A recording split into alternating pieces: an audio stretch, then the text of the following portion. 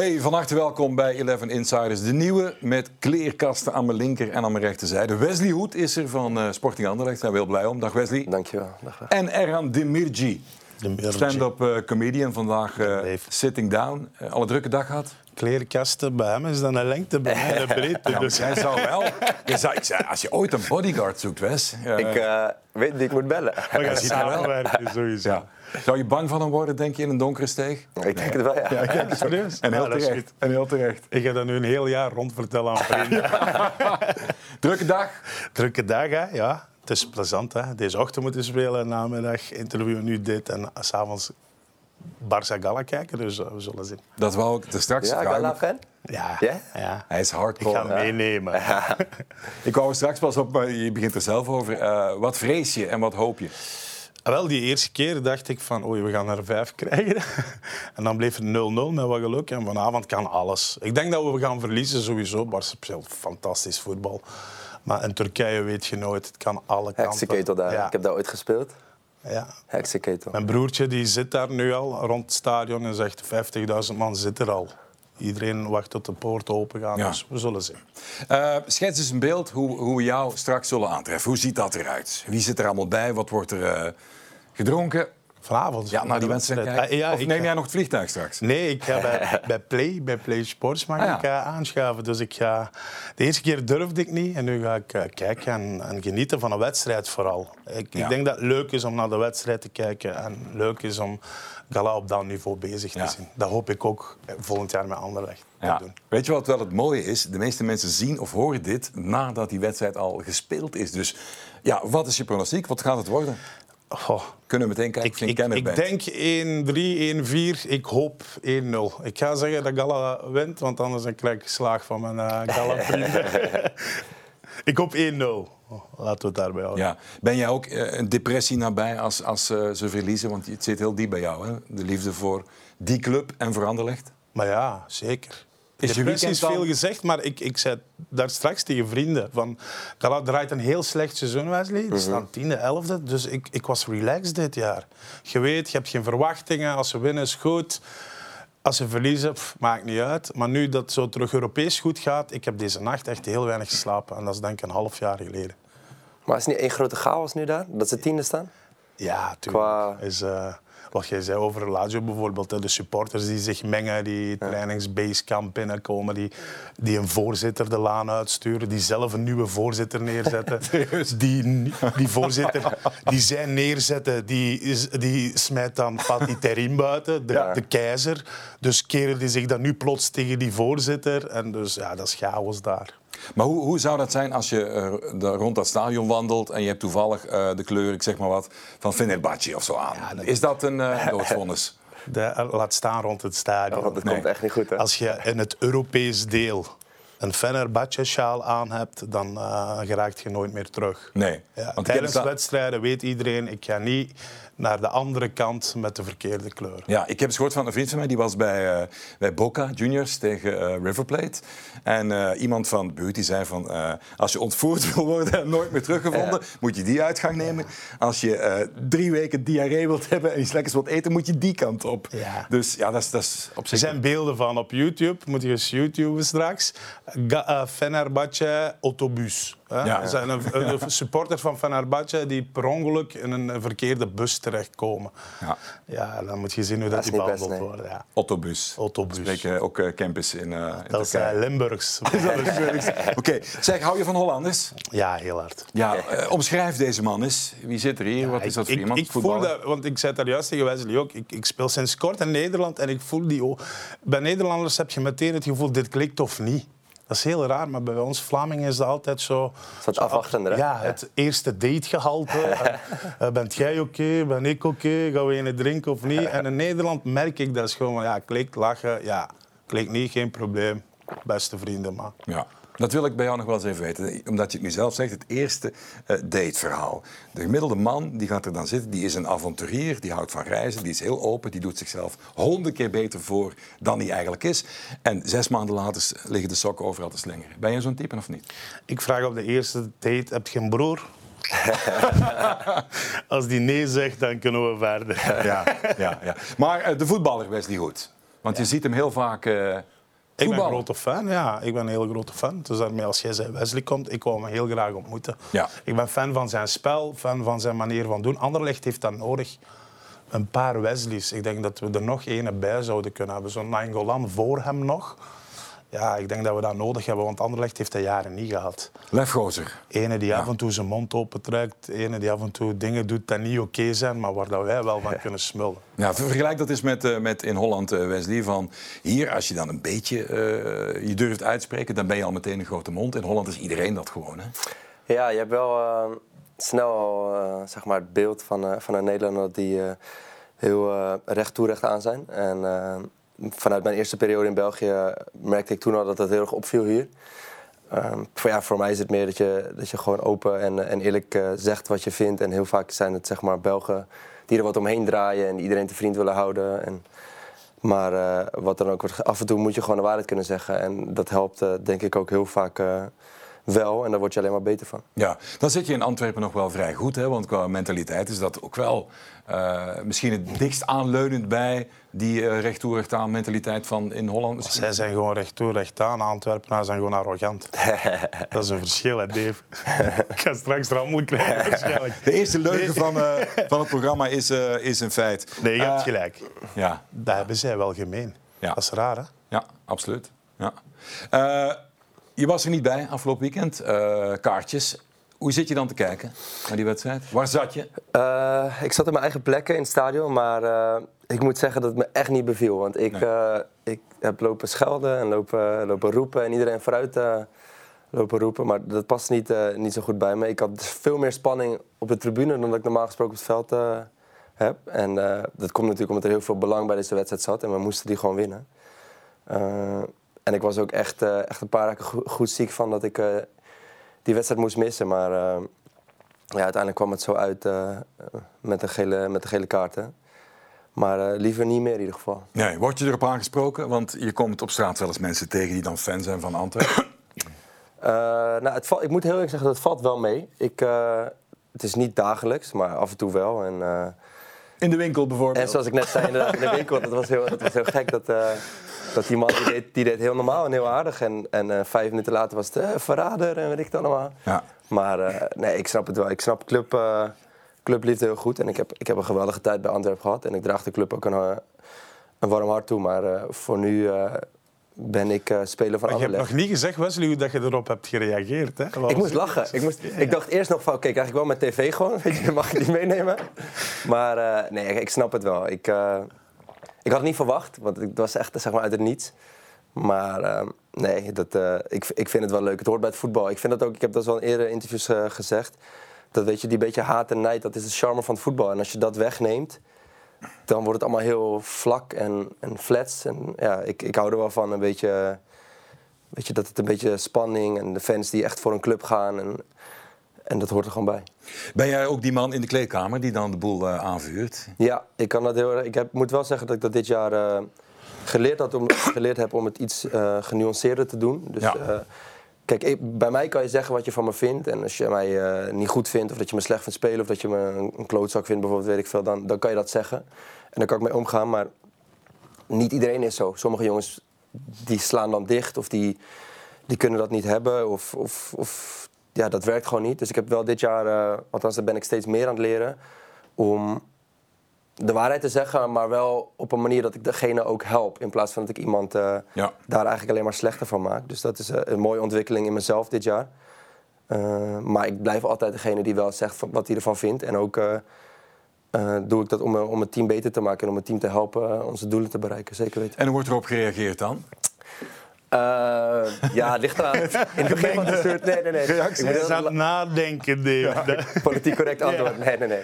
Ik moet, Geef eens een voorbeeld. Met Hendrik, bijvoorbeeld. Hendrik en ik die lachen altijd. Wij zijn wat oudere spelers in deze kern. En Hendrik is meer zeg maar, van iedereen bij elkaar houden en het groepsgevoel. En ik schiet dan af en toe uit mijn slof van jongens, dit is gewoon niet goed genoeg wat we vandaag doen. We moeten meer. En dan staan we wel eens naar elkaar te kijken van oké, weet je, allebei de aanpakken die kunnen helpen. Maar over het algemeen weten jongens dat we het allemaal het beste bedoelen. En ik ben ook de eerste als ik een keer te fel over de scheef ga. Dus zeg van hé, weet je, wat de fuck ben je nou aan het doen, kom op. Dat ik dan daarna 5 minuten later denk, oké, weet je, dit helpt niet. Ik loop naar je toe en ik zeg, joh, het was niet mijn bedoeling, zo en zo. Kom op, we gaan weer. Dus daar ben ik wel... Dat kon ik denk ik een jaar of 2 geleden niet. Nee. Toen was ik echt... die wil om te winnen is, zeg maar, is daar te groot. En nu heb ik wel geleerd dat ik daarvoor ook rustiger in kan worden. Maar ik zie jou dan voetballen. Ik denk, jij kan er, als het zo even op de spits gedreven wordt en er hangt spanning in die lucht, dan zie je jou ook wel genieten op een bepaalde manier in die wedstrijd. Ja, wat ik net al zei, voor mij is dat voetbal. Die emotie, die passie, ook bij fans. Ik weet niet of jullie dat nog herinneren, toen ik hier speelde, toen speelde ik bij Antwerpen, kreeg ik bij Kortrijk uit in de halve finale van de beker, kreeg ik echt een bierdouche. Ik weet niet of je dat nog herinnert. Ja. Het was echt, zeg maar, gewoon liters bier. En normale jongens die zouden of dichtslaan of super boos worden, maar ik liep er eigenlijk lachend doorheen. Want weet je, dat is de charme van het voetbal. Zolang het niet echt disrespectvol is of niet dat je er echt mensen pijn mee doet, dan is dat de magie van het voetbal. En volgens mij gaat hij nu iedere wedstrijd tegen iedere club voor bier. Nee, dat is niet de bedoeling. Ik herinner me Brugge-Anderlecht, waar voor de gelegenheid onze desk stond toen aan de andere kant, dichter bij de harde kern van Brugge. En ik zag Benito Raman dan komen en ik zag hem al in de verte komen. En hij had er gewoon een glimlach van, doe ik wel even. Want er stonden er heel veel klaar. Niet met een touw, maar het scheelde niet veel. Hij er werd wist wel wat wat er ging gebeuren. Ja, dat vond jij wel prettig, hè? Prettig niet, maar je kon er wel mee om. Ja, maar ik moet ook eerlijk zeggen dat ik in mijn ronde door Europa met de clubs waar ik heb gespeeld, dat ik ook heel wat heb meegemaakt. En hier worden er dan muntjes gegooid of wordt er iets over je moeder gezegd of weet ik veel wat, iets disrespectvol waar je dan eigenlijk om moet lachen. Maar bij andere clubs, bijvoorbeeld bij Lazio, weet je, daar ligt er zoveel meer druk en zoveel meer waarin de supporters veel feller zijn, dat dit eigenlijk een soort van peanuts is. Ja. En dan kan je er extra van genieten, want dan denk je, weet je, het hoort erbij. Wat is het ergste dat jij hebt meegemaakt bij Lazio? Je denkt van... Heb je nog meer dan 90 minuten? Doe even. Ik zit echt zo te luisteren nu. We gaan je beste 11 verhalen. Ja, ik heb echt veel verhalen bij Lazio. Geweldige club allereerst, waarin de supporters echt leven voor de club. En als je daar het goed doet, dan word je op handen gedragen en dan kan je alles.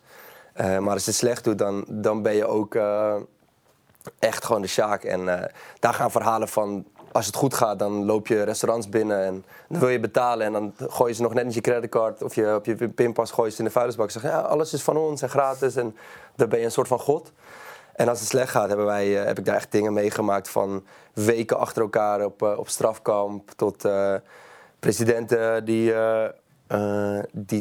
binnenkomt lopen en dreigt om van alles en nog wat. En fans die... Komen die tot bij jullie dan? Ja, fans die gemaskerd het complex binnenbreken en een verhaal komen halen. Echt van alles en nog wat. Fans die na een wedstrijd, dat weet ik nog heel goed, speelden we Europa League tegen Slavia Praag volgens mij. En uit was het 1-1 en thuis verloren we 3-0. En toen waren gewoon fans, die wilden gewoon op de vuist met de spelers na de wedstrijd. Ja, dat is echt... Stond jij voorop? Ik heb daar dingen meegemaakt ook waarin je dan denkt van... Dan hadden we een meeting en dan was de coach ons aan het oppeppen. En dan kwam de president binnen van ik neem het over. En dan ging uit het niks ging zijn telefoon. En dan haalt hij een telefoon uit zijn zak. Nou, dat was hem niet. Haalt hij een ander. Uiteindelijk zijn 5e telefoon, zo'n klaptelefoontje. En dan gaat hij gewoon bellen waar je bij zit. Dat je echt denkt van... Wie heeft er nou 5 telefoons? Ik bedoel, de president van Lazio, ik vind het wel mooi hè, dat zelfs dan Wesley Hoed daar op dat moment gewoon zwijgt. Ja, maar dat was zelfs jongens als Miroslav. Ik heb met Miroslav Klose gespeeld. Nou, dat is een geweldenaar. Rustige jongen. Super, hele aardige, echt oprecht. Een van de meest down-to-earth spelers waar ik ooit mee gespeeld heb. En echt een geweldige man. En ik heb hem zelfs emotioneel gezien na... toespraken van de president of zo, of dat we weer eens een week op strafkamp moesten, dat hij echt dacht van ja, maar ik heb ook familie thuis zitten, wat is dit nou? Dat hij tot met tranen in zijn ogen stond, weet je. Dan als een World Cup winnaar als Miroslav Klose, die heeft bijna alles gewonnen. Ja. Als die tot tranen aan toe bijna ontroert, weet je, dan weet je dat het serieus is. Als je binnenkort een bruine Turk met een bivakmuts neergeven ziet binnenwandelen. Nee. Maar weet je, die verhalen, het heeft me wel gevormd als voetballer ook. En het is wel... Zo gaat het eraan toe in die landen. En die fans zijn zo vol met passie. Dat, weet je, fans die muntjes gooien bij Brugge, ja... leuk. Maar... Wel Wesley, ik neem mijn zoon wel eens mee naar Tottenham. Dat is onze afwijking. Iedereen lacht er dan mee, want je wint nooit een cup. Maar het blijft wel een mooie club. Allemaal de schuld van Lineker en Gascoigne, heel lang geleden. En speelde Europees, ik denk dat het Europa League was, tegen Lazio. En onze plekjes waren achter het doel met de oranje stewards ertussen, maar geen hek verder ertussen. En helemaal beneden, dus de hardste pit, de hardste kern van Lazio, stond eigenlijk op 1 meter. En dat moet wel zeggen, was wel een bijzondere ervaring. Helemaal zwart getatoeëerd, Roma, Merda, het vuur en de agressie. Ja. Ik heb dit jaar een wedstrijd van Lazio meegemaakt. Ja. Lazio Gala, 0-0. Waar ik ook gaan kijken. En ik heb daar enorm aan genoten. Ze hebben ook een geweldig stadion. Ja. Ze hebben ook een fout imago dat het heel rechts en zo zou zijn. Is dat zo? Of merk je er iets van? Daar heb ik zeg maar wel wat voorbeelden van gehad, maar niet in het bijzonder. Maar ik heb meer gewoon gevoeld, beide kanten van de medaille, waarin fans mijn eerste periode echt... Ik begon heel goed, kreeg ik een terugslag en daarna heb ik het heel goed afgemaakt, waardoor ik een hele grote transfer verdiende. En fans in het stadion zaten met spandoek van blijf alsjeblieft. Ja. En vorig jaar in mijn tweede periode ging het wat minder bij Vlagen. En dan heb je ook de medaille waarin fans heel negatief zijn. Maar ik herinner mij Lazio als een geweldige club met heel veel potentie. Waarin de fans van een ander niveau zijn. Die zijn echt heel goed. En natuurlijk, die gaan over de schreef en die doen dingen waarschijnlijk dat die niet mogen. Maar voor mij is het altijd een geweldige ervaring geweest. Ja, ben je ooit benaderd door AS Roma-fans die jou dan herkenden in de stad? Ik moet je wat jij net ook zei, is dat die haat tussen Galatasaray en Fenerbahce... Ik denk als er een van de derbies ter wereld is waar dat misschien gelijk is nog wel meer, dan is het wel Lazio tegen Roma. En ik weet nog heel goed dat ik mijn eerste derby meemaakte, dat de dag erna, dat ik foto's zag op Instagram van wapens en bommen en alles wat in beslag was genomen rondom die wedstrijd. Mensen die neergestoken waren. En dat je echt denkt van, weet je, het gaat nergens over. Ja. Maar dat is, en bij Lazio is het natuurlijk 2013... 26 mei, dat is de dag daar waarin ze Roma verslagen hebben met 1-0 in de bekerfinale. Ja. En ik heb ook met degene gespeeld die goal heeft gemaakt. Waar heb je die tattoo van die datum? Nee, ik niet. Ik was er nog niet. Maar Senad Lulic, die goal maakte, dat is God in Italië. Dat is niet normaal. Ja, dat is echt... Ja. Er liep nog in die tijd een prins rond op het middenveld bij Lazio, de genaamde Lucas Biglia. Jou niet onbekend. Zeg nog eens even voor de mensen die hem niet kennen, wat voor voetballer is. Is Lucas Biglia een van de redenen waarom dat ik toen een abonnement kocht als Limburger. Dan leg je meer naar Genk, maar de periode van Lucas Biglia, dat was kunst op een mooie voetbalveld. Geweldenaar, ja. Dat heb ik ook meegespeeld bij Lazio. Ja, het is daarom dat ik dat geweldenaar. Wat voor man? Een beetje minzaam, rustig? Super rustig, super down to earth. En ik heb 2 jaar met hem gespeeld volgens mij. Of 1,5. En die was geweldig. Die was wel op de weg terug, want hij was heel vaak geblesseerd. Maar die heeft een spelinzicht en een voetballend vermogen wat ik zelden gezien heb. En dan ook nog eens altijd met het mes tussen de tanden spelen. Ja. Is dat het beste waarmee je ooit gespeeld hebt, Wesley? Als teamgenoot? Dat is een hele moeilijke vraag altijd, denk voor voetballers. Maar is dat... ik heb ook bij Nederlands elftal met Arjen Robben gespeeld. Ja. Robben van Persie. Dat zijn ook wel echte geweldenaren. Zijn die voor u, ja? Voor mij, Arjen Robben, dat kunnen mensen niet beseffen, maar die had een bezetenheid. Ik heb er helemaal niet lang, een paar maanden maar meegemaakt bij Nederlands elftal. Maar die had een bezetenheid van werklust en passie voor de sport, die ik nog nooit heb meegemaakt. Waar ik dacht bij mezelf, ik ben op en top prof, ik doe er alles aan, ik ga vroeg naar bed, ik eet goed. Die man nam het naar een ander niveau. En dat was ook denk ik een van de redenen waarom hij zo ongelooflijk goed was. Alleen qua echt puur spelinzicht, Lucas Biglia, dat is die zag het wel. Hè? Luis Alberto bij Lazio momenteel. Ja. Die kan ook echt heel goed voetballen. Maar wat denk je dat er omging in het hoofd van Arjen Robben, die nog heel graag bij Groningen dat laatste kunstje nog wil doen en dan telkens die blessure weer moet terugknokken? Het is toch verschrikkelijk? Ja, ik denk dat hem ook wel geërgerd heeft, doordat het hem echt pijn heeft gedaan. En ik ken Arjen niet heel goed. Ik weet nog heel goed dat ik mijn eerste oproep voor Nederlands elftal kreeg. Toen stuurde hij me een berichtje van gefeliciteerd en tot snel. En dat gaf me echt een soort van trots van, wauw, de grote Arjen Robben die... Screenshot inkaderen. Maar ja, als ik zo'n verhaal hoor, dan krijg ik het warm van binnen dat voetballers dat nog steeds hebben. Het is hier al zo. Jonge gasten die... goed, het Nederlands elftal is, voor mij, ik ben Nederlands, dan is het zeg maar... Van mijn lichting zijn er maar 3 jongens die dat hebben gehaald. Van de 94 lichting. Dus daar ben ik ongelooflijk trots op. Wie is dat nog? Karim Rekik. Rekik, Memphis Depay. Memphis, ja. En dan zit je er wel eens een beetje aan. Nog contact? Nee, als ik Memphis zie, dan gewoon is het normaal. Maar voor de rest, die zaten natuurlijk... Karim zat bij Feyenoord en Memphis bij PSV. Ja. En ik kwam van AZ. Dus, Heb je ook gecheckt bij Biglia? Wat info, wat insights over Anderlecht, of niet? Nee, want hij was toen al bij... Belletje doen.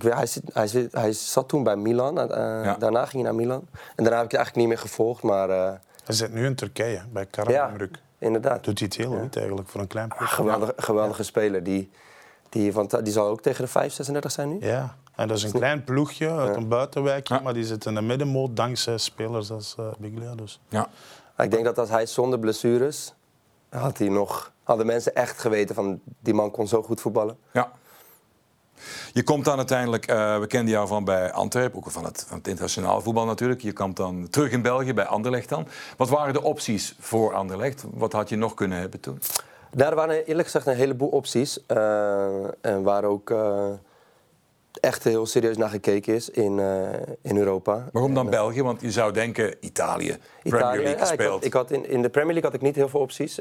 Maar in Spanje, Duitsland en Italië... Maar mocht je namen noemen, Wesley? We staan hier onder ons en niemand kijkt. Ja, niemand kijkt. Ja. Waar is de ploegen? Ja, waar moet ik zo mij dan speelt er van alles, weet je. Of het oprechte interesse is, of dat het namen noemen Sevilla en Betis. Ja. Uiteindelijk Villarreal. Zo zijn er wat dingen die gespeeld hebben. En het jaar daarvoor bij Leverkusen en een aantal dingen. In Italië ook wat clubs, Udinese. En ik kwam van Lazio natuurlijk. Fiorentina heeft dan zeg maar gespeeld. Alleen voor mij was het heel erg de vraag. En dat was het ook wel. Ik heb in de Premier League gespeeld. La Liga. In de Serie A. En dan toch België opnieuw. Ja, weet je. Het is een top 5 rondmaken. Het was het feit, kijk. En nu, als ik er nu naar kijk, dan weet ik niet. Ik wil nog heel graag nog een keer de uitdaging aangaan. Alleen het meest spelen onderin voor degradatie in de Premier League. Of het echt spelen voor de prijzen. Wat gewoon de doelstelling bij Anderlecht is. Ook al denken mensen misschien van niet, maar ik wil dat uitspreken. Wij moeten met Anderlecht voor de prijzen spelen. Dat is nou eenmaal zoals het hoort. Voor die ene hele hoge prijs? Ja, ik vind dat wij voor het kampioenschap moeten gaan, voor de beker en voor Europees voetbal. En op welke manier we er ook moeten komen, dat moet gewoon weer zo snel mogelijk gebeuren. En we staan in de bekerfinale, dat is een goed teken. We moeten het nu afmaken in de reguliere competitie voor de play-offs. En dan gaan we daar alles op alles zetten om gewoon mee te kunnen spelen. Ja. Maar dat was mijn afweging om te denken van oké, weet je, Vincent had mij het jaar ervoor ook al gebeld. En toen kwam Lazio voorbij, waar ik Champions League kon spelen. Toen was de keuze snel gemaakt. Wat zei hij toen, als je hem dan moest afwijzen? Want ik veronderstel dat hij dan niet zo heel graag nee hoort. Ja, nou, ik moet zeggen dat Vincent qua trainer en qua persoonlijkheid is hij echt, zeg maar... Ze noemen natuurlijk de prins in België, maar hij is ook echt wel heel zakelijk en heel netjes. En echt... ik heb zelden iemand gezien die zo erg met zijn vak bezig is als Vincent Kompany. En dus alle credits naar hem daartoe. En hij was ook heel netjes naar mij toe van oké, weet je, als het nu niet zo is, dan komen we elkaar later tegen. En ik wens je het allerbeste. Hoe probeerde hij jou te overtuigen? Want het is ook wel een intelligente kerel. Ja, zeker weten. Heeft hij jou bejubeld, vol met adelbrieven overladen, jou gecharmeerd? Wat zei hij? Ik denk dat hij mij wel getriggerd heeft op de juiste manier. Waarin hij niet degene was die zei van ja, je bent hier goed in, daar goed in, zus en zo. Hij was, ik wil je hier beter in maken. Of ik wil dit... Zeg gewoon wat allemaal niet kan. Eigenlijk kun je dit niet weten, maar u fixen. Hij zei niet precies wat ik niet kon, maar hij zei gewoon wat hij... Je hebt niet een PowerPoint-presentatie gehad zoals een Japanse speler. Ja, ik ben daar heel oprecht en eerlijk in. Dat vond ik heel raar. Ja? Ik heb dat nog nooit meegemaakt, dus ik dacht dat dat zo ging nu bij Anderlecht, een PowerPoint-presentatie. Ja. Jij niet dus? Nee, ik niet. Nee. Je hebt er nog tegen gespeeld, hè, tegen Kompany, denk ik. Ja, dit jaar daarvoor. Ja. Dat was mijn eerste jaar in België, was natuurlijk heel raar, waarin ik eigenlijk... moet ik heel eerlijk in zijn, ik wilde helemaal niet naar België. En ik was er ook helemaal niet klaar voor. Ik kwam van een grote club in de Premier League. Je wist het wel liggen, hè? Ja, ik wist wel wat. Ik moet heel eerlijk zeggen, Gematigd 2 klimaat. Ik was op weg naar Bayer Leverkusen en dat ging niet door. En toen weet ik nog heel goed, ik zat in Alkmaar in mijn appartement. En op dat moment werd er gewoon gebeld door mijn zaakwaarnemer, weet je. Het ketst af. Ik heb nu de optie Royal Antwerp. En toen heel oprecht en eerlijk dacht ik Royal Antwerp. Ik was er niet, zeg maar... dus ik moest even opzoeken en kijken hoe of wat. En toen dacht ik, nou ja, weet je, ik wil gewoon spelen, dus doe maar. En als je mijn tekenfoto's daar ziet, dan denk je ook van... Die jongen wil hier helemaal niet spelen of die heeft helemaal geen zin in. Nee. En ik weet nog heel goed toen, na die tekensfoto's, ik was echt boos op mijn agent. Van, ja, terwijl eigenlijk moest ik alleen maar boos op mezelf zijn. Van, ja, weet je, als je als speler verkoop je jezelf. Dus op dat moment waren er gewoon weinig opties, want Leverkusen ketste toen af. Je hebt niet kwaad naar die Duitsers gebeld? Nee, maar ik heb wel kwaad naar meer. Maar je moet mijn agent maar eens vragen. Ja? En dat is echt een van mijn beste vrienden. Daar zit ik al bij vanaf mijn 14e. En ik was echt een tijdje ook echt even boos en klaar ermee. Link. Ja, en ik heb echt een geweldige tijd gehad bij Antwerpen. Geweldige fans, geweldig stadion. En het ging heel goed. Ik viel op en het speelde hele goede wedstrijden. Maar het kwam natuurlijk heel abrupt tot einde door de coronacrisis. En dat heeft me een hele rare, soort van slechte nasmaak gegeven over mijn tijd in België. En toen wonnen we uiteindelijk daar ook nog de beker, waarin ik de finale niet mocht spelen. Toen zat ik in Ibiza. Oh, ik denk plots aan DJ Lamkelzee op een hek. Schitterend. Dus dat was ook, ik weet nog heel goed, het was heel zuur. Ik heb 7 van de 8 wedstrijden gespeeld van die bekercampagne. Maar ja, als je uiteindelijk niet de finale mag spelen, omdat ik was niet meer speelgerechtig. Ah man, dat moet toch pijn doen. Nee, maar de naam is gevallen. Is dat niet ontzettend opgeblazen van die dingetjes die dan die Lamkelzee wel eens deed? Is dat niet gewoon heel klein en gewoon jongensachtig begonnen dat het uit zijn context gehaald werd? Daar moet ik oppassen, want daar ben ik af en toe te eerlijk in wat ik dan zeg. Maar het ging wel vaak. Maar je mocht eerlijk zijn. DJ Lamkelzee ging wel echt vaak te ver. Ja. Okay. Ja. En nogmaals, een geweldige voetballer. Ja, maar als groep kan je het niet pikken. Maar als zelfs Richie de Laat, waar ik denk dat een hele fijne gast is, die ook heel hard wikt en weegt wat hij zegt, dat soort dingen zegt van dit is los over. Nee, maar kijk, als je met één iemand een probleem hebt, dan kan je denken, oké, het ligt ook misschien aan de ander. Maar als je met een heel elftal een probleem hebt, dan moet je... Had niemand hem graag, Wesley? Niemand? Ja, natuurlijk wel. Ik mocht hem ook, hoor. Een hele aardige gozer, maar hij deed gewoon zijn eigen ding. En het team, zeg maar, het team ging niet voor, maar Lamkelzee ging voor. Hoe kun je dan zo iemand graag hebben?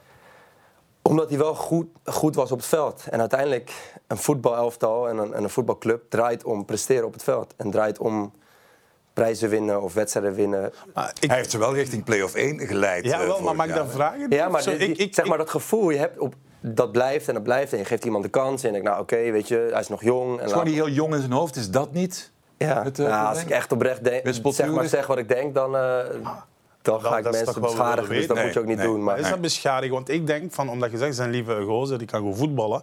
Maar als ik in zo'n elftal zou spelen, en ik denk dat we qua karakters overeenkomen, van je geeft iedereen veel kansen, maar na een tijd denk je van, ik geef mijn bal nooit meer aan hem. Ja, maar dat was het ook op een gegeven moment. Op een gegeven moment was het zeg maar zo ver dat de groep niet meer kon ingrijpen en dat de club moest ingrijpen. En dat is uiteindelijk ook gebeurd. En ik denk persoonlijk heel zonde, want met de juiste begeleiding is het een geweldige voetballer. Maar tuurlijk, wat hij allemaal kan.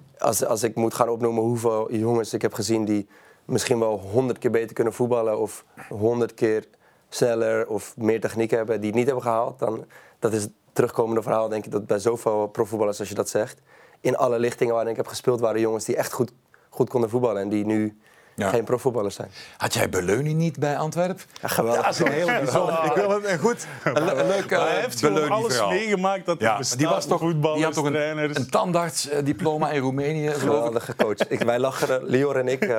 Lior is een van de grote redenen ook waarom ik terug ben gekomen naar België. Die belde mij ook nog van, weet je, ik ga naar Anderlecht. Kom ook. We gaan het project oppakken en wij gaan zorgen dat we weer om de prijzen spelen. Geef je de helft van mijn premies? Nee, dat zit goed hoor. Dat dacht ik wel. Ik zeg dat wij moeten vaker afspreken. Maar Beleuni, fantastisch. Wacht, geef je glas eens. Ik giet er nog wel vodka in. Ik heb veel coaches meegemaakt, maar Laszlo Beleuni, geweldig. Die had ook zijn eigen aanpak. En het geweldige was, die deed gewoon 2 dagen voor de wedstrijd deed hij de gym op slot. Dat is helemaal niet meer van... Tegenwoordig is het... Topsporters, atleten moeten fit zijn. Balloni dacht gewoon van nee, 2 dagen voor een wedstrijd, wat wil je doen? Wil je naar buiten? Of wil je een massage?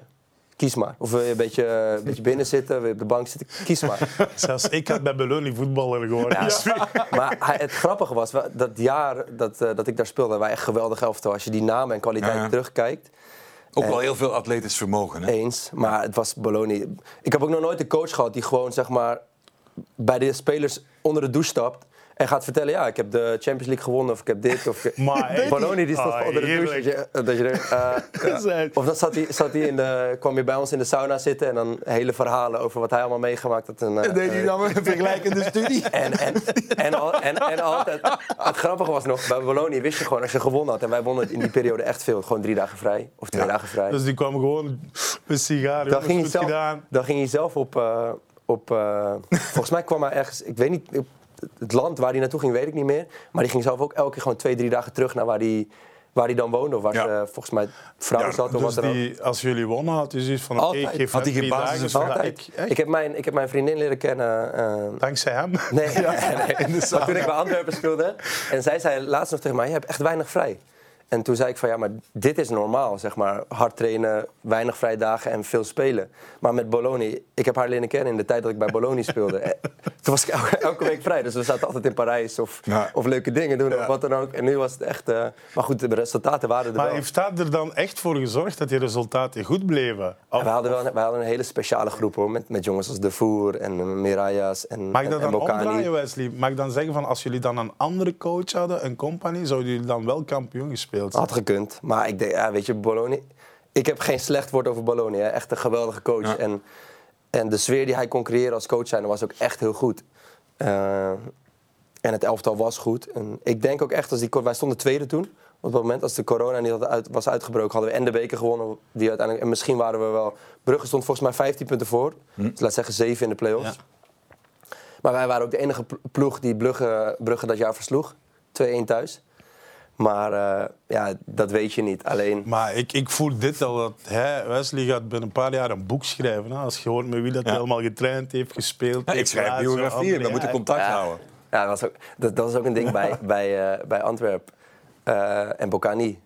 Ja. Geweldige speler, echt oprecht. Maar gedurende de trainingsweek deed hij helemaal niks. Nee. Was hij er soms gewoon niet eens. Dat hoor je vaak. Dan hoor je Lior en ik, die lachen er nog steeds af en toe om. Maar dus het is echt waar dat hij af en toe niet opdaagde en dat Balloni zei, het is oké. Ja. Maar Balloni was die zelf wel altijd op tijd?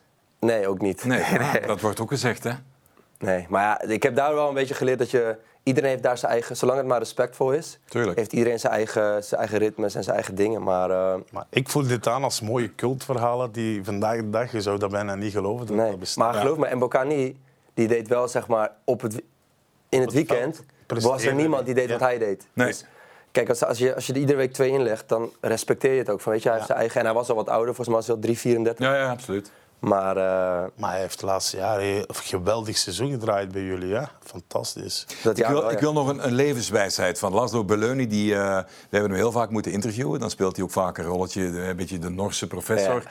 Achter de scherm is hij dan heel minzaam en veel humor. En is hij wel grappig.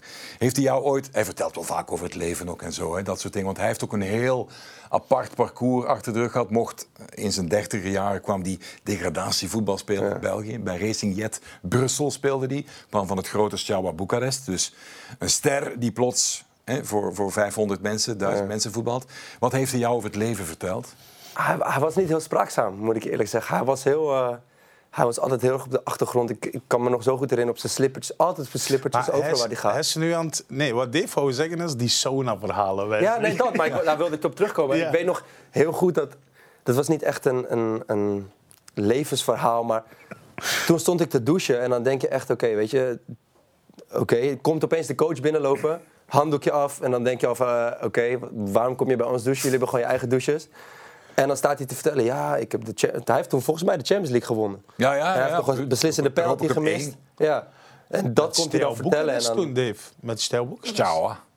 Ja, dat jaar toen hebben ze toch verloren de finale, niet? Tegen Volgens mij heeft hij heeft de finale gespeeld met Hadji die periode, denk ik. Dat zou ook kunnen. Hij heeft in ieder geval de finale Maar de gespeeld. finale gespeeld. Of hij hem gewonnen heeft of verloren heeft, Ik laten denk we dat Milan toen gewonnen heeft. We gaan niet zeggen. Maar hij heeft volgens mij een penalty. dat zat hij te Stijn zoekt vertellen. het op. Ja. En toen ging hij daar dus een levensverhaal van maken van ja, weet je, ondanks dit, dat, je moet gewoon door blijven gaan en je eigen ding blijven doen. En hij was heel down to earth. Weet je, ik had niet het idee dat hij altijd een soort van act ophield voor de media. Want tegen ons was hij altijd heel... Ja. Als hij je niet mocht, dan zei hij het ook echt. Dan zei hij echt, ja... I don't like you. Hij was echt straightforward gewoon. En ik vond het altijd heel fijn. En een hele andere manier van coachen die ik ooit heb gehad. Want hij deed af en toe... Bijvoorbeeld zomaar uit het niks moesten we een ovaal rennen. Weet je, gewoon op een voetbalveld alleen maar rennen. Gewoon, weet je, jullie hebben slecht gespeeld. Ga maar rennen. Doei. Weet je, dat soort dingen. Maar ook Europa Cup 1 gewonnen in 85. Toch wel. Ik wist dat het wel ooit gebeurd was. Echt dat kwam ik dus heel trots vertellen. Stond heel met de nieuws. Dat je echt denkt van... Tuurlijk. Okay. Het is wel mooi dat je weet als Beleuning naar een andere ploeg gaat, dat die daar ook in een sauna zit. Tuurlijk. Is dat voor doorslaggevend belang voor jou, coach? Dat je daar een heel goede band mee hebt om ergens goed te voelen, te blijven? Nou, ik denk wel dat het belangrijk is. Ik bedoel, ik heb nog wel, als je het over leuke verhalen hebt, of een coach die invloed kan hebben, mijn tijd bij Southampton. Hazenhüttl, die heeft, daar kan ik zeg maar een boek over schrijven wat je niet... En nogmaals, voor de mensen die dan kijken, het kan ook aan mij hebben gelegen. Ik bedoel, ik moet ook in de spiegel kijken dat ik niet goed genoeg gepresteerd heb, of te koppig ben geweest, of dingen fout heb gedaan. Dat is allereerst zeker waar. Maar bijvoorbeeld bij Hazenhüttl, die kwam, ik werd gekocht van Lazio. Grote transfer. Ik speelde alles. Uiteindelijk iets van 50 wedstrijden of zo. En eerste seizoen goed, niet heel goed. Tweede seizoen een beetje zo en zo. Na 13 wedstrijden wordt de coach ontslagen. Maar ja, je weet, als voetballer zijn, als een coach wordt ontslagen, dan is opeens de hele groep weer levendig. Iedereen traint opeens vol gas. Ja. Iedereen komt op tijd. Iedereen... Ja. Zo weet je, dat zijn die dynamieken in het voetbal. En ik had er ook weer helemaal zin in. En ik was basisspeler. Ik speelde bij het Nederlands elftal. Basisspeler in het Nederlands elftal. Hazenhüttl, eerste training. Je gaat bijna denken dat het gelogen is, maar eerste training, we staan in een cirkel zoals het altijd gaat. En hij is aan het vertellen, nou, ik ben die en die en zus en zo. En hij begint te praten en hij draait zich om. And who are you? You're from the second team? You're like a youngster? Basisspeler in Nederlands elftal, een van de grootste aankopen voor Southampton in de laatste tijd. Zegt hij tegen u, maar deed hij dat bewust? Dus ik dacht van, oké. Dus daarna komt zijn assistent naar hem toe en die zei van... dit is die en die en dat kan je niet maken. Toen kwam hij na de training naar me toe en toen zei hij... Het was de eerste training onder hem. Zei hij van, biggest mistake in my career as a coach, I'm sorry. Dus ik dacht, oké, oprecht een normale fout. 2 weken later zat ik niet eens meer bij het elftal, mocht ik weg. Dus dat was sowieso gepland. Het was gewoon... Ja. Ik ben uiteindelijk ook naar hem toegekomen. Hij zei, ik heb je niet meer nodig en het zal wel. Maar zo, om op jouw verhaal terug te komen van een coach. Een coach is van levensbelang daarin. Als een coach en je had geen number one in zijn benzinetank? Nou, ik heb genoeg dingen bedacht die ik had kunnen doen. Maar nee. Wat is de leukste kleedkamerprank die je kan vertellen, die jij jou herinnert? Om iemand anders toch even... Van profvoetbal? Of van de amateurs nog? Ja, amateurs mag ook. Nou, dan heb ik 1 iemand die eruit en als die het ooit gaat Hollandia? zien... Gaat nee. Dat was bij AZ in de jeugd. Ah, oké. En dat was Gino van Kessel, is nu nog een goede vriend van me. Die deed dingen waar ik echt... Dat had niks meer met voetbal te maken. Die deed echt met zijn auto, als het sneeuwde... pakte hij gewoon zijn auto en deed hij net achter zijn auto. In de jeugd van AZ, hè. Pakte hij net achter zijn auto, over het gras ging hij het veld schoonmaken. Waardoor werd hij 3 weken geschorst door de club. Die deed dingen die deed echt belachelijke dingen. En dan kwam je terug, iedereen was aan het trainen. Dan was hij geblesseerd, kwam je terug. Het hele plafond vol met je schoenen in elkaar geknoopt en kleding. Van iedereen, hè. Die deed dingen waar je echt denkt van, dat kan niet. Ja. En bij Southampton hadden wij, dat was wel echt geweldig, hadden wij spin the wheel. Ja. Dus een fine system waarin als je te laat komt, spin the wheel. Kan niks zijn, kan niks zijn, kan zijn. Ja, maar het ging daar echt, zeg maar... De hele ploeg trakteren. De boetes waren 100 pond, maar die boetes konden ook, zeg maar, maal 30 gaan. Of dat was heel grappig, dat was ook een van de leukste pranks, dat je... dan moest je... Iedereen kwam daar met een Ferrari, met een Bentley, met een Mercedes. Weet je, het zijn grote contracten die jongens hebben. En als je dan verloor en je kreeg een boete, dan moest je... Met Spin the Wheel hadden we zo'n soort van autootje van 700 pond. Zo'n driewieler, zeg maar, echt super slecht. En dan moest je daarna mee naar de wedstrijd komen. Ja, op de wedstrijddag. Dus ik zie hem al zitten in zo'n tuk-tuk. Nou, ik was blij dat ik die Wat is het ergste wat jij meegemaakt hebt dan van Spin the Wheel? Spin the Wheel... Voor mij was dat je... Ja, je hebt allemaal van die tonnen, zeg maar, van karretjes waar ze het vieze was in doen. Ja. En dan moet je daarin gaan zitten en dan mogen ze je in het zwembad gooien. Okay. Daarin. Maar ja, als dat karretje omdraait en al die vieze was komt op je en het water wordt gelijk zwaar, dus je komt er helemaal bijna niet uit. Ja. Dus bij mij was het 1 keer dat ik in het zwembad werd gegooid. En je krijgt een soort van het idee dat je verdrinkt gewoon. Dat je aan gaan bent, jong. Ja, dat was live waterboarding, hè? Dat is echt belachelijk, maar dat is voetbalhumor. Maar ik vind dat wel leuk, zo'n verhaal, natuurlijk. Dat moet toch kunnen, hè? Dat maakt het toch ik ga er een boek over schrijven. Dat moet kunnen. We houden contact. Er moet een boek ooit en ik moet zorgen dat hij zo aan het einde van zijn carrière, dat ik hem mee uitneem, hè, dat ook volledig misloopt. Heb jij niks backstage uit het... theaterwereldje, uit de wereld comedy? Ja, dat is hetzelfde. Als je line-up speelt, zeker. Hè, dan kom je met collega's uit Nederland en België. En dat is altijd wel tof. Maar pas op, ik vind comedians op zich wel heel rustige, lieve mensen. Ja? Ja, want ik hoor heel vaak verhalen van technici in de culturele centra die dan verhalen hebben over zangers en bands. Ja, dat is een ander niveau. Ja. Hou je van comedy? Ja, superleuk. Wie is in Holland allemaal? Ja, ik ben opgegroeid met Hans Theeuwen, Theo Maas, Najib Amali zat er dan bij. Ben je ooit live gaan kijken? Nee. Nee. Ik verwacht een uitnodiging. Ja. Dat moet je echt eens doen. Ik vind Kevin Hart ook leuk, zo ook stand-up comedy. Ja, die is heel goed. De club waar je naartoe gaat, hoe belangrijk is het waar je dan terecht komt? Want ja, ik hou wel van Zuid-Engeland persoonlijk. We komen regelmatig eens in Brighton. Southampton, havenstad, was dat leuk? Of niet? Om te wonen vond ik het verschrikkelijk. Ik kwam van Rome. Ik kwam van een wereldstad. Ik bedoel, Rome om te leven is geweldig. Als je daar goed speelt en het gaat lekker, dan kan je bijvoorbeeld aan Stefan de Vrij vragen, die bij mij daar zat, dan is het echt geweldig om daar te wonen. Maar voldoende anonimiteit? Want het is een grote stad. Want als je nee, maar niet vervelend. Wordt... Zeg maar niet vervelend. Mensen zijn heel vriendelijk. Voetballers worden daar op een voetstuk gezet. Wat ook niet altijd terecht is. Maar een heel fijn gevoel is dat als je het goed doet. Als je het niet goed doet, heb je de andere kant van de medaille. En dan word je uitgefloten en aangekeken. En bij Southampton was het echt... Het is me heel erg opgevallen. Dat in de Premier League was het heel erg in de anonimiteit. En niemand die het wat boeit. Maar woonde je dan in een dorp ernaast? Of? Winchester. Het was echt... was heel mooi wonen en heel leuk. Maar ja, uiteindelijk was het zo'n... het was gewoon niet fijn. En uiteindelijk als ik nu mijn jongeren zelf zeg maar terug zeg van... Oké, Wes, op dat moment teken je nog een keer bij Southampton. Kijk, financieel was het geweldig. En heb ik mijn toekomst veilig gespeeld in die 5 jaar dat ik daar onder contract heb gestaan. Maar ik kon ook bij Lazio bijtekenen voor een geweldig contract. En daar had ik het super erg naar mijn zin. Maar ik wilde heel graag in de Premier League spelen.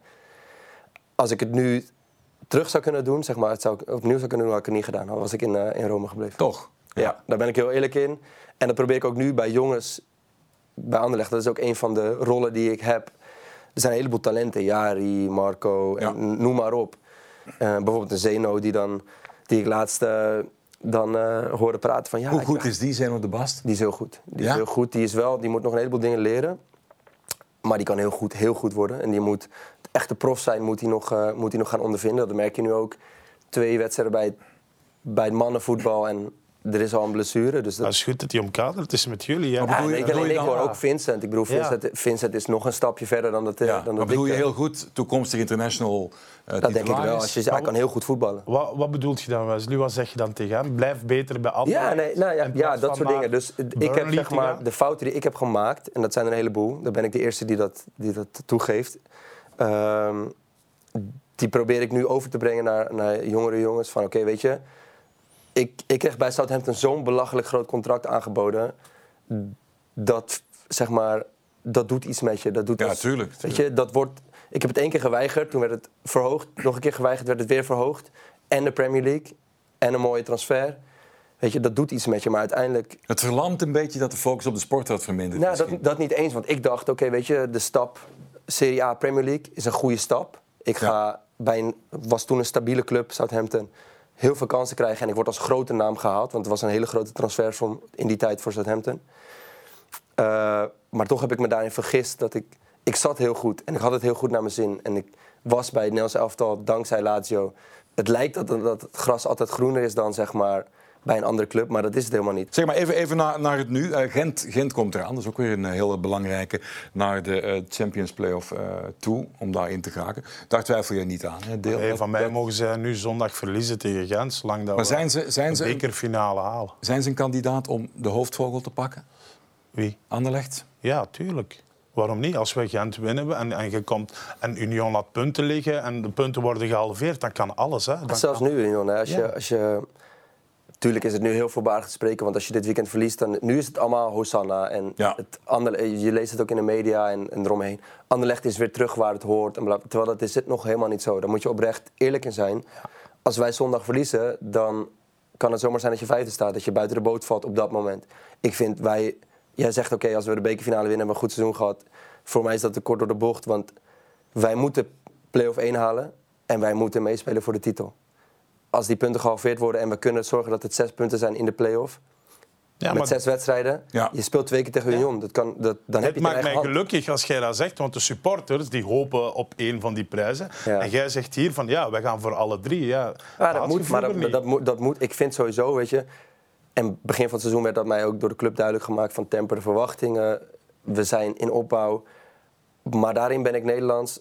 En dat is misschien dan arrogant of zo wordt het gezien. Maar je speelt om te winnen. Jullie hebben wel duidelijk stappen ook wel gezet op voetballend vlak. Maar weet je, het vervelende is, we hebben het er ook met de jongens nu over. En dat is bij Anderlecht de laatste jaren geweest. Constant, als je nu bij Union kijkt, dat elftal was er vorig jaar ook al. En iedereen denkt dat dat een kleine club is. Maar dat is gewoon een club met Brighton achter zich. Waar genoeg geld zit en waar genoeg kan. En een team dat al heel lang bij elkaar is, al meerdere seizoenen. En die doen het heel goed en dat is heel knap. Maar het zou voor ons heel vervelend zijn als wij volgend jaar opeens weer een heel nieuw elftal moeten gaan neerzetten, want iedereen gaat weg. Of, weet je, als ik er wordt nu al over gesproken, hè? Want sommige mensen zeggen Zirkzee en Kouamé houden wordt lastig. Ja. Nou goed, dat heb je natuurlijk altijd 1 of 2 jongens die weggaan. Maar ik durf oprecht uit te spreken dat als wij dit team bij elkaar kunnen houden met dezelfde coach, dat als wij dan volgend jaar niet voor de titel spelen, dan kan je de 25 spelers aankijken, niet de coach, van hey jongens, jullie hebben ondergepresteerd. Want dan moeten we ook dit jaar, dus er is alleen Union, die heeft 2 keer van ons gewonnen. Maar voor de rest is er, en zelfs die niet, want in de uitwedstrijd hadden wij daar in de eerste helft gewoon veel meer moeten doen. Dus jij blijft zeker ook dan volgend jaar? Ja, nou, het is wel mijn intentie. Kijk, ik heb die stap gezet, niet voor niks. Dus dat is ook voor stabiliteit. En ik heb het super erg naar mijn zin. En ik word super erg gewaardeerd door de supporters en door de club zelf. Dus dat bevalt me heel goed. Tuurlijk, in het voetbal, je kan niet zeggen van ik blijf zeggen. Dat is zo niet beginnen nu. Ja, maar dat is altijd. Maar we hadden het net over, je hebt Haashuttel gehad. Advocaat is nog van een andere orde. Je hebt John van den Brom heb je gehad als coach. Wie heb je nog gehad? Pioli, denk ik ook zelfs. Stefano Pioli, Simon Inzaghi. Van Milan nu, Inzaghi. Gaat Company ook ooit dat soort elftallen trainen? Ooit in zijn carrière? 100%. Als mensen zouden weten de werklust die de staf van Company heeft. Dus ik heb bij veel clubs gezeten. Maar deze meneer leeft voor voetbal. Die ademt voetbal. Ik denk af en toe zelfs dat is niet aan mij, maar dat zijn vrouw bijvoorbeeld gek van hem wordt. Dat hij tactiek aan het uitleggen is als hij thuis aan de eettafel zit. Snapt iedere jongen in de kleedkamer wat hij wil zeggen? Want hij heeft op dermate hoog niveau gevoetbald dat het niet altijd makkelijk over te brengen is. Ja, maar weet je wat het is? Wat mij zo opvalt aan Company en wat ik heel knap aan hem vind, is dat ik heb Marco van Basten als coach gehad. Ja, bij Jeugd AZ? Nee, bij AZ 1. En Marco van Basten, ook bij Jong AZ zat hij dan af en toe erbij. Mooiste doelpunt ooit omhaal tegen? Wat was het? FC Blauw-Wit, FC Den Bosch. FC Den Bosch, is dat zo? Ja, zoek maar op YouTube. Nou, niet die van Omhaal. Bij FC Den Bosch dan? Zoek het, nee, die gewoon niet mooi. In de Meer. Heel mooier. Die van 88. Maar die in de Meer is mooier. Ik zal hem opzoeken. Zoek hem op. Maar goed, die Van Basten is zeg maar, die kon zo goed voetballen, maar die kon dus niet uitleggen aan iemand waarom een simpele paas. Die kon er niet tegen als een simpele paas fout ging. Dan werd hij helemaal gek. En omdat zeg maar, hij kon niet begrijpen dat zo'n simpele paas dat fout ging. Is dit die goal? Kijk, check hem. Maar heeft hij zeker gezien Wesley, dat kijk vind ik naar wel. Marco van Basten. Is een beetje die Wayne Rooney tegen... Wat vind je ervan? Ja, een mooie goal. Nee. Ja. Mooier dan die van Rusland, tegen Rusland? Maar die had meer waarde. Die toch? Oké, goed. Ik wil zeker op het einde nog even een beetje reclame maken terecht voor de actie 1212. Je kan sms'en naar 1212. Heel veel radiozenders zijn er ook mee bezig om de mensen op de vlucht en die vluchten voor de oorlog en die verschrikkelijke toestand in Oekraïne om zijn hart onder de riem te steken. Ik wilde nog even vragen, Bogdan Michalichenko, hoe gaat hij ermee om? Relatief goed. Ja. Hij is een hele rustige jongen die bijna niks zegt. En ik vraag hem elke dag, en zoals meerdere jongens, van oké, hoe gaat het? Is je familie nog oké? We hebben als team hebben we ook iedereen geld ingezameld, zodat hij spullen voor zijn familie kon kopen en voor de mensen daar. Maar ik denk dat wij half niet weten hoe erg hij er aan de onderdoor gaat. Omdat hij zo rustig is en zo ingetogen. Maar we doen alles om hem een goed gevoel te geven. Maar ja, hoe kan je zo iemand een goed gevoel geven in zo'n situatie? Nou, bijstaan en doen wat je kan. Ja, nou dat hebben we geprobeerd. We hebben daarin iedereen vrijgelaten om een bijdrage te doen, zodat hij spullen voor de mensen daar kon kopen. En dat is gelukkig goed gegaan. Maar ik zou niet willen weten, zeg maar, hoe hij zich daadwerkelijk moet voelen, want dat lijkt me echt verschrikkelijk. Absoluut. Het meest eenvoudige is gewoon sms'en naar 1212. En dat gaan we zo meteen na de uitzending hier nog even doen. Een paar keer trouwens. We hebben nog 122.000 vragen. Wes, daar moet je nog eens terugkomen, denk ik. Hè? Want ik heb het nog onder andere niet gehad over... man, tegen Salah gevoetbald, Lukaku. Maar kijk, inderdaad... Met Julseer. Bij Vigo, ja. Bij Celta de Vigo, ja. Ja. Bij de Rijker Boys gevoetbald. Eens. Tot je 10e. Ja. Mooie verhalen. Grappig wel dat ik met Hulslager... Die heeft ook nog bij Oostende gespeeld, toch? Ja. En daar kwam ik dat was met Antwerpen, toen kwam ik hem daar tegen. Ja, zo Goeie toch? Goeie speler, ja. Ja, absoluut. Maar bij Celta speelde hij niks. Vreemd. Helemaal nul. Nee. En nu, maar speelt hij bij Gent? Ja, hij speelde eerst niet door luxe probleem, want hij van Haasbroek zei zelf ook dat het een drama is dat je zulke diamanten op de bank moet zetten. En dan uiteindelijk is hij meer een voetballer toegekomen. Maar het is echt nog een voetballer. Echt een mooie iemand die vertrouwen nodig heeft, denk ik. Ik heb ook nog met die gozer gespeeld die zat volgens mij bij Galatasaray. Of het was Fenerbahce, de Turkse talent, hoe heet hij ook weer? Die zat ook bij Celta. Enfant terrible. Ja. Hoe heet hij ook weer? Ja, hoe noemt hij? Emre Mor. Die heeft bij jullie gezeten. Fantastisch talent. Zat hij bij Galatasaray, ja, toch? Ja. Zelfs Fatih Terim heeft hij niet op de rails gekregen. Die kon voetballen, dat wil je niet weten. Dat was echt goed. Maar hoe komt dat, Wesley? Geen idee. Was hij echt hier niet oké? Om een verhaal te noemen daarvan. Ja. Ik kwam eerste dag bij Celta. Eerste dag kwam ik binnen. En ik wist niet dat hij daar speelde. Maar goed, we hadden met Nico Veloso, toen die coach, hadden we een meeting. Dus iedereen in de kleedkamer. En 5 minuten later in de kleedkamer hoor je opeens het toilet worden doorgespoeld. En komt hij, zeg maar, met zijn boxer half aan, komt hij binnenlopen. Gewoon van, hadden we een meeting. Zo'n gozer is dat. Ja. On that bombshell, Emre Morkelzee. Daar gaan we het bij houden. En zet daar Gianni nog bij. En dan hebben we... Wel een goede voetballer, Emre Mor. Ja, wij gaan sms'en naar 1212. Wij gaan nog wat video's bekijken van Marco van Basten, die effectief wel mooi scoorde tegen Den Bosch, maar dat is smaak subjectief. Dankjewel, Erhan Dimitri. Heel graag gedaan. Tot zeer binnenkort. Vond je het leuk met... met de man die een poster voor boven je bed hangt?